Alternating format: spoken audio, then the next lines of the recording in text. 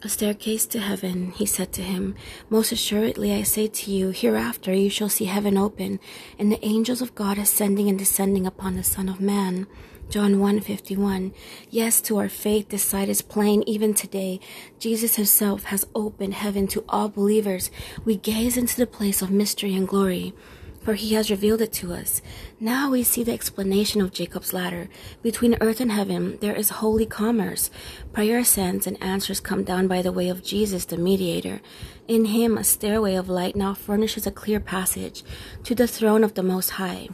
Let us use it and send up by it the messages of our prayers. We shall live the angelic life ourselves as we run up to heaven in intercession, and lay hold of the blessing of the covenant, and then descend again to scatter those gifts among the sons of men. This is your promise, O Lord Jesus. Let us joyfully see it fulfilled.